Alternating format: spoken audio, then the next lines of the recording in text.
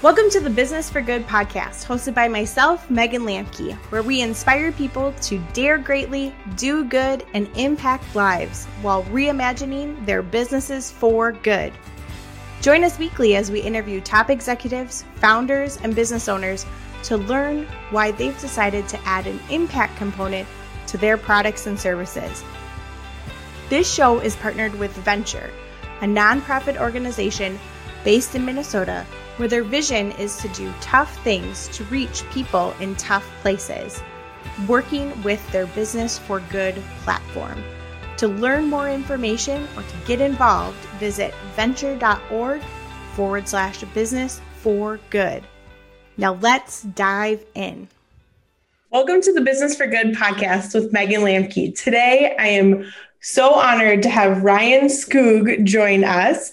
Ryan is a fiery redhead like myself and a serial entrepreneur. He has founded 3 for-profit companies and 1 not-for-profit company.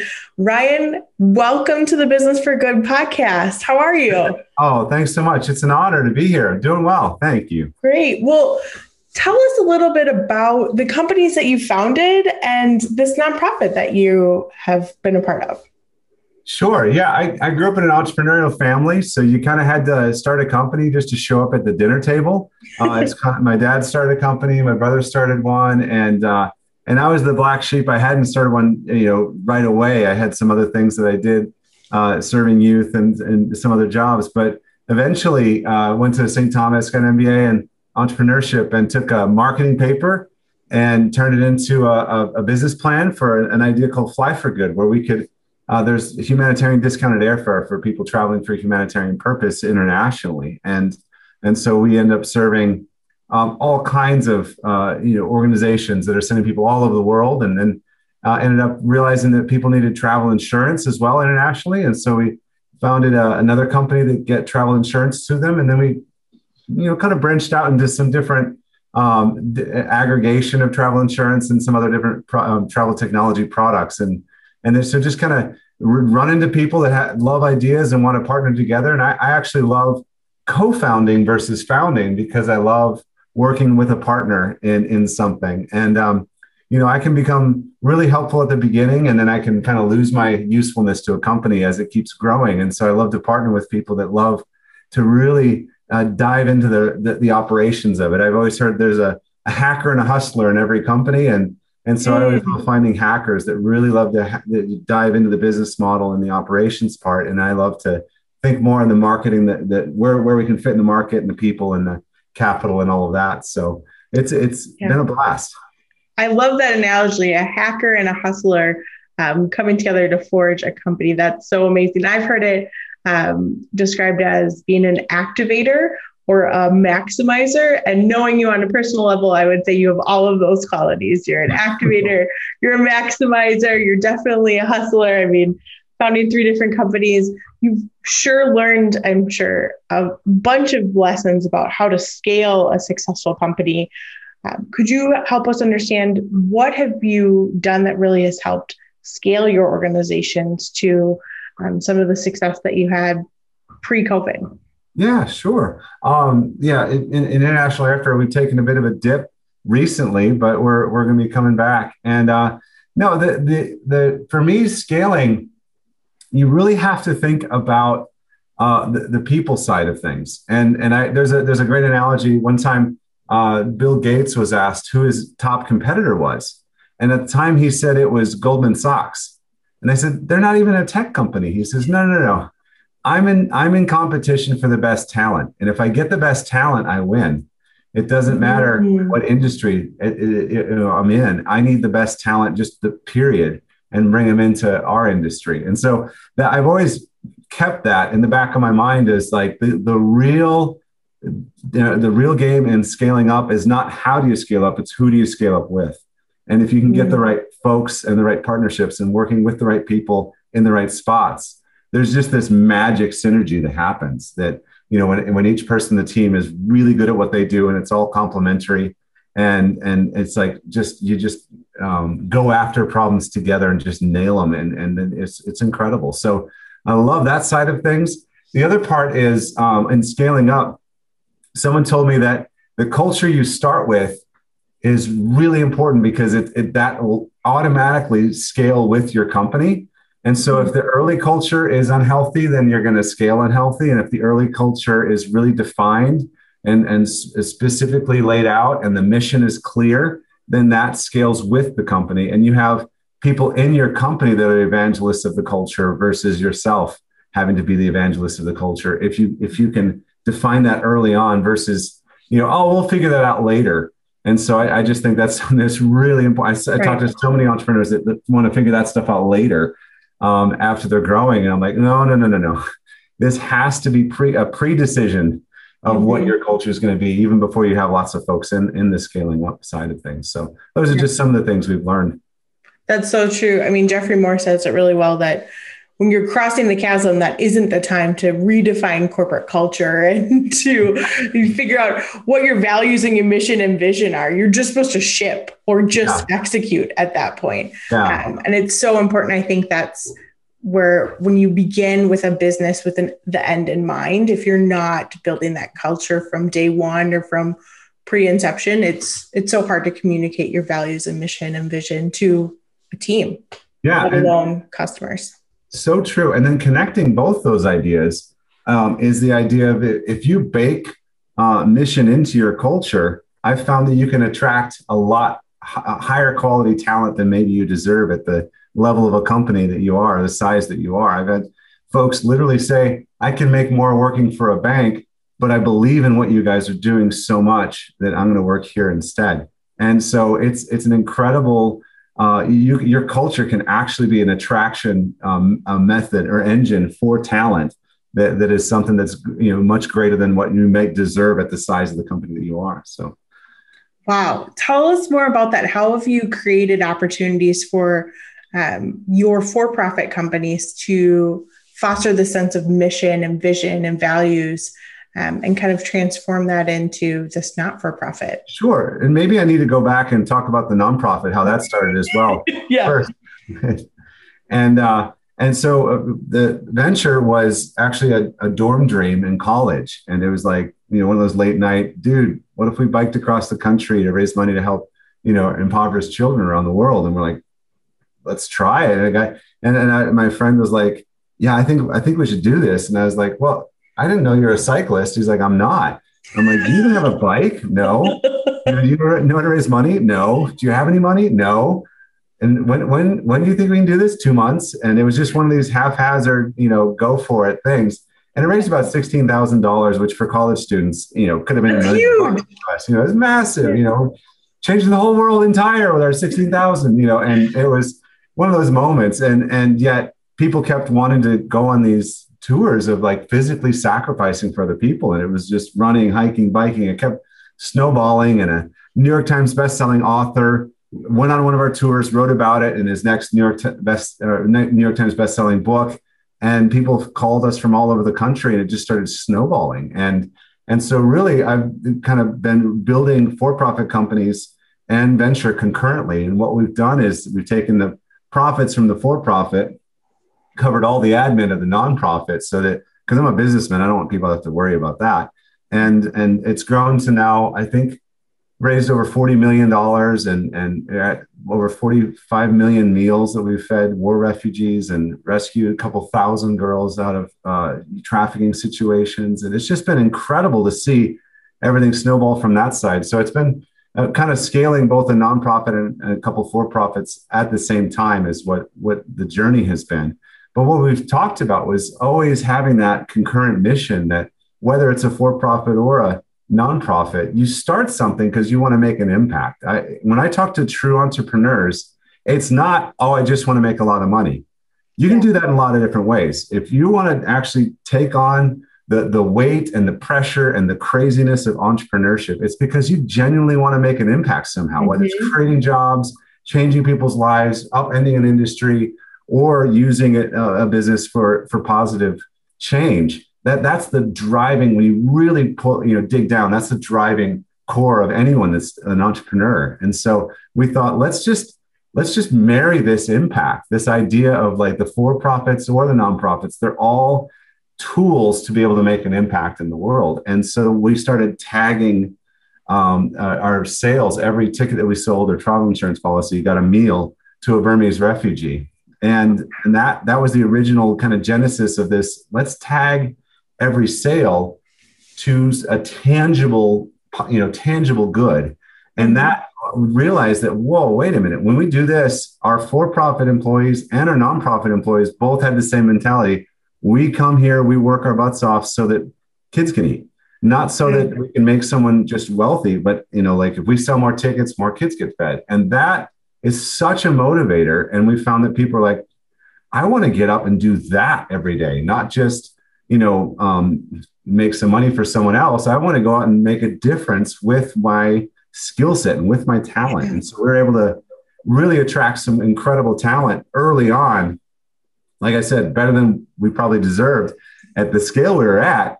And it just, the motivating factor and the inspiration and the creativity that all of that spurs when you realize that there's some cause and some mission that's greater than just the organization. It bleeds into the culture. It's like becomes the heartbeat. And it's really, if you can reinforce that and keep that top of mind, it's just a really powerful mix. Wow. That is amazing that it's actually become the heartbeat of your organizations and this common link that ties everything together. It sounds like it's really impacted not only employee retention, but just overall positivity of the work that everyone is doing is making a difference. Yeah. Oh man. And that's, when you start looking at the four things that make people happy, Harvard did a 70-year study on this. So it's the longest study of its kind. And really the number 4, the top are faith and family and some type of relationship, some good friendships. But the number 4, and actually the 4 things that make people happy, it's like these 4, and then like number 5 is way down the list. So it really is, there's 4. And the number 4 was meaningful labor, meaning that like your work matters, your work makes a difference. That's actually higher than money. It's actually higher than a lot of the other things. And so this is, the biggest study of its kind done by Harvard. And so I thought, wow, that is something that we can offer as a company, is that meaningful labor, not a job that doesn't mean something, but a job that means something in the world. And if you can do that, man, the energy it provides to employees, the excitement, the creativity, it motivates in ways that no motivational leader could ever motivate. It's like a mission motivates. And that's just something so exciting that as a business person, I would never want to not take advantage of that motivating tool. Wow. So when you're using this motivational tool, tell us about some of the success stories or some of the fun experiences that you guys have been able to accomplish as a team, or some of the lives that you've been able to impact through venture and through ticket sales. Oh, sure. So one of the things is with our customers, we will actually sell to like wholesale airfare, which is very complicated, but there's large companies that buy large amounts of it. They'll come to us and say, instead of asking, hey, how many tickets did we purchase with you last year? They'd say, how many meals did we provide? Our customers got it. Like, I love that they're changing the whole narrative of how many people can I impact if I'm going to do my normal business activities as a customer. Wow. Yeah, that's the moment when it changes. So what I've found is psychologically, when you transfer your missional impact as a company, when you change it from like, hey, we do this, well, a customer will go, oh, that's nice. You make money off me, and then you give a check to something, whatever. But when you tell the customer, when you buy this good is happening, you transfer giving from the company to the customer. And the customer actually feels like they're the one that they're giving, and they own it. And they feel like, wow, we, by choosing your company, have given to these kids and made this impact. And so if you can highlight what that impact is and highlight what that impact, how the difference that they've made, the customer's like, sweet, I've done something great in the world. And that's where you really win as a company. There's, from Campbell's Soup to Forbes to several others have done studies on this. And the customer retention is up like 90% when they really catch that, like, well, by choosing you, similar product, similar price, similar service, but by choosing you, I'm making this impact. It's like 90% of the times they'll do that, and it'll keep them coming. So it's so cliche to say, but doing good is good business. And it's, from a data and factual and analytical stance, you can measure it, that it is really good business. So what would you say to people who are kind of naysayers on the other side of the coin, saying, well, if I spend all this time, energy, and effort doing,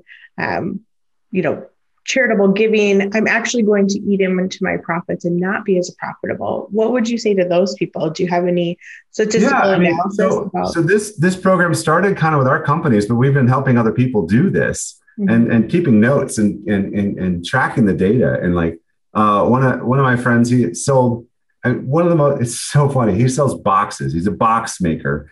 But what they are is these conductive containers so that they, computer chips won't get wiped by magnets and static electricity. So it's really technical, but I call him a box seller. And he had 13 different box lines, and he tried this from a control group. He said, you know what, I'm going to do a meal. About every box is a meal on one line of our 13 lines. Well, his lines grew normally year over year about 4 to 5%. This one grew 30% year over year, and all the other ones grew 4 to 5%. So it didn't cannibalize sales from any other line. It just straight shot up. And he's going, wow, there's more to this than I thought. And really, it's becoming so ubiquitous that it's kind of becoming something that customers are expecting to know. Hey, if I'm working with you, what's the greater impact that you're going to have as a company? So it's with the new generation coming up, they're expecting you to do good, not just like inspired by it. So it's almost a like permission to play kind of a thing that's happening. And so, that's just one. I mean, I had another guy who did real estate, and he said, every home we sell, we're going to provide a home to a traffic girl for 1 year. And they got together as a team, all of the different agents, and they came up similar. Their goal was not how many homes do we sell, but how many girls are we going to provide a home for? And it's just so motivating on both sides, your company and your employees and your customers and the customer retention. It's just been magic. Here's the deal. I can be skeptical myself, and the data that we've seen and the responses we've seen are better than my expectations. I kind of had low expectations for when, we saw some great things in our company, but I didn't think it would translate. And it's translated actually much better for other companies than even for us. It's pretty exciting. Wow. That's really exciting. Well, and I know I've been a part of working with Venture and using our own metrics as far as measuring business for good and creating an impact with rescuing girls from sex trafficking. And it's snowballed our business. It's better than I ever expected. And I too was very skeptical. So what advice would you have for someone who is looking at either restructuring their company or founding a company with this idea of creating a corporate culture that gives back? Yeah. So I would definitely say 3 things. It can't be vague. It has to be specific and tangible. So it's when this blank activity happens, this good or service or transaction happens, this tangible good thing happens, because then that's the magic that translates giving from the company to the customer. So that's the first part, is it can't be vague. And I've seen a lot of people mistakenly do a lot of giving, but never really take advantage of the potential that giving can have to motivate customers and their employees. And the specificity is the first part. The second part is to communicate stories, pictures on a regular basis, so that my friend who sells the boxes, they actually spent the money and got some posters where they put up, not posters, but like those trade show pull-up, like a trade show, a trade show pop-up. He bought several of those and just put them around the office. He got some of the best feedback he's ever had from his employees. They're saying, I come to work every day, I see that picture, and I'm like, that's what I'm working for. That's what I'm going to happen. And so the second thing I'd say is you have to visually put it in front of both audiences, the customers and your employees. And so some people do incredible giving, but their employees have no idea. what it is. And they have no idea that if they work harder and better, that more people are helped. So that's the other part, is that you really need to get that connection that if we do, better this year, it's measured, it's tied to more people being affected. And that's the part where it's really translated into, oh, my work matters. Because if I do a good job in this area, it's going to translate ultimately into more people being helped. So that's the second part. So it has to be tangible and clear, and then it has to be tied to your sales for your and reinforced for your employees. And then on the customer side, it just needs to be celebrated. And you need to take some time to celebrate tangibly what people did. And if you do those three things, then you're really seeing that magic happen of the mission and everything, motivating people, keeping customers around, and all of that. So it's important for those three, because if it's vague, if the employees don't really know about it, and if the customers don't really know about it, then you're just missing out on the incredible motivating factor that'll, from a marketing and motivation from an employee side, that you're just missing out on what the potential that could be there. That's really, really, so. And they continue to build upon each other. So as you're being more clear and being more specific, you're continuing to have communications around what's selling, what's not selling, how the line is doing. And then you're continuing to celebrate wins with customers. It just is this trifecta that continues to build upon each other. Yeah. Oh, it is. It is. It can snowball. And that's from some real motivation, because it's even translated for us into like, our employees are asking on a regular basis, can we get some pictures around the office, more pictures around the office, just to see, because some days I'm having a bad day, but I'm not having a bad, my day is never as bad as some of the people we're helping. And so like that kind of stuff is real world. It's really like, rubber hits the road kind of motivation for people that's tangible. So yeah, that trifecta, when they all work together, when there's a clear mission of people helping, it's tied to sales, the employees know about it and the customers know about it and celebrated. Like you said, it snowballs in a way that can affect your culture more and your company much more than you even think. It's not just a side thing. When it becomes a core thing, it becomes one of the tangible growth engines of a company. And so it's in a crass way, it is a business strategy. It's not just an add-on. Right.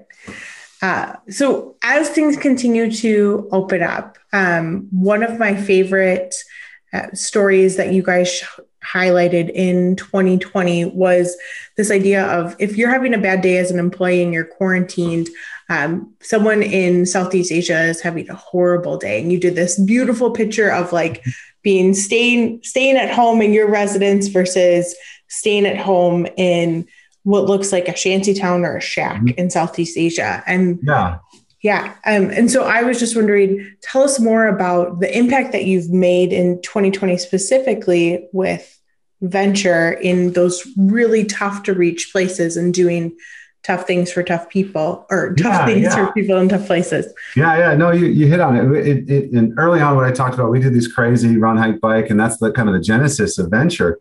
We thought, well, if we're doing tough things, we should probably go where it's really bad. Where is it like child soldiers and war refugees and trafficked, young girls, and where's like the most trafficked people group in the world, and the body people in Nepal? Let's work there. Like, let's go to those places. And those places, some of the places where we work, quarantine is life for them, living under an oppressive government. You can't meet with more than 9 people ever, or you talk about, social distancing. There's the body people are the lowest caste in their country. They can't touch anyone in a different caste ever. So social distancing has been their life, and so we've had a little taste of what life is for people in these very tough areas. And we've been able to, in the midst of COVID with lockdowns, we totally revamped our models to do a lot more agricultural businesses to provide jobs for people in these tough villages. We've done feminine hygiene programs and sanitation programs. We've actually gone from village to village with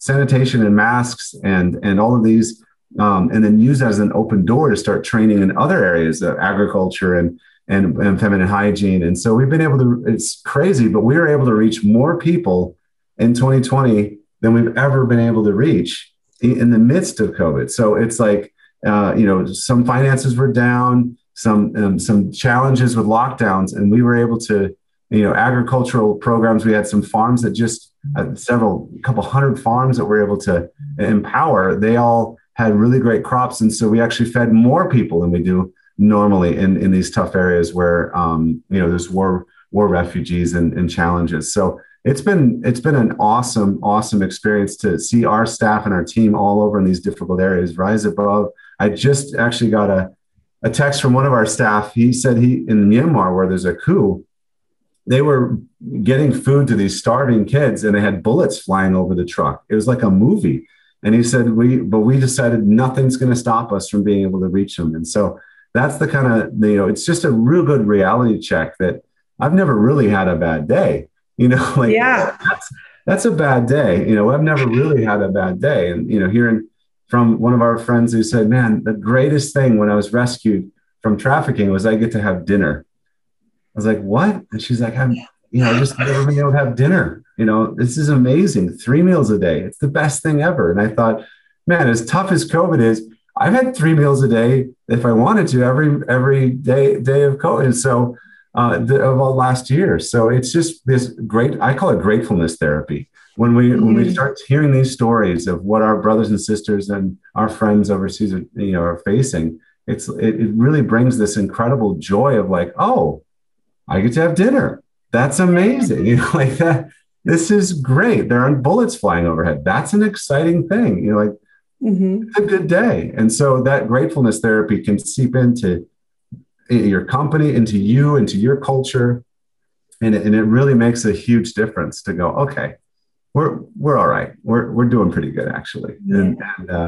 And that's been something that's carried us through COVID. And that kind of attitude spurred into our staff and has enabled us to reach even more people in one of the toughest years ever. Wow. Just having an attitude of gratitude and gratefulness can really go a long way. Tell us, what are you most excited about for 2021 with your for-profit businesses and with venture? Yeah. So the for-profit's pretty basic. We were excited about travel coming back. Yeah. I know people are itching. I've heard of revenge travel. People are like going to have revenge on COVID and travel. And it's a thing in the Wall Street Journal. It's like, that sounds awesome to me. So we're looking forward to that rebuild. And then on the nonprofit side, we're really excited about some of the borders opening up to be even more effective. So, we had a lot of challenges to overcome, but in retooling our models, we're able to help more people with even less resources per person, less capital outlays. So we're actually more efficient. So I'm excited about being able to, now that we're more efficient, as things ramp up, we're going to see even exponential reach as far as helping people out. And there's some challenges, as you know, and you're a part of this. Open borders means that there's going to be more trafficking. And so then we're launching the border patrol stations to be able to intercept girls as they're being trafficked across particular borders and launching those in new countries as well. So that's a lot of expansion that we're going to see. But one of the things I'm really excited about, and sounds cliche, is this Business for Good program, because we've seen such growth. So many companies are signing up going, wow, this really is a differentiator for us. This really is motivating folks. This really is working for us, like, tangibly working in our bottom line and our culture. And I'm really excited to see that this thing, it's kind of exploding. And I'm really excited to see this program and move in a way that we can help so many businesses and help those businesses help other people. It's exciting. Awesome. Well, where can people find out more information about Venture or Fly for Good or Yonder or? So venture.org is the place for Venture. And there's a /Business for Good for those who are interested in the Business for Good program. We actually tailor and help take all the guesswork of how to put one of these programs together. We send you the pictures and the stats and the stories and come up with a narrative that matches for your particular service or your goods. And a price point that works, a tangible, good price point that works. And so that's where that can happen. And then Fly for Good is flyforgood.com and Yonder is yondertravelinsurance.com. So Yeah, any of those would be great. A volunteer card is volunteercard.com. So just put .com after everything and Yeah, good. easy enough. Keep marketing simple. We'll go ahead and put all of those in the show notes. Thank you so much for being a guest today, Ryan. Hey, this is an honor. Thank you so much. I'm inspired by what you do, and it's just, especially something that's near and dear to our hearts. We've been empowering women entrepreneurs over in Nepal, and being able to have that connection between what you do and women entrepreneurs in Nepal who are, for the first time, realizing that they can rise up and start a business is just exciting. So it's an honor to be here. Thank you. Yeah, that's what keeps me going is how many women entrepreneurs can we create in 2021? How many more can we connect with our investments? So again, thank you so much. Until next time, everybody, dare greatly, do good, and make a difference. This has been an episode of Business for Good. Thank you for joining the Business for Good podcast. Make sure to subscribe, leave a 5-star review, and share this with a friend.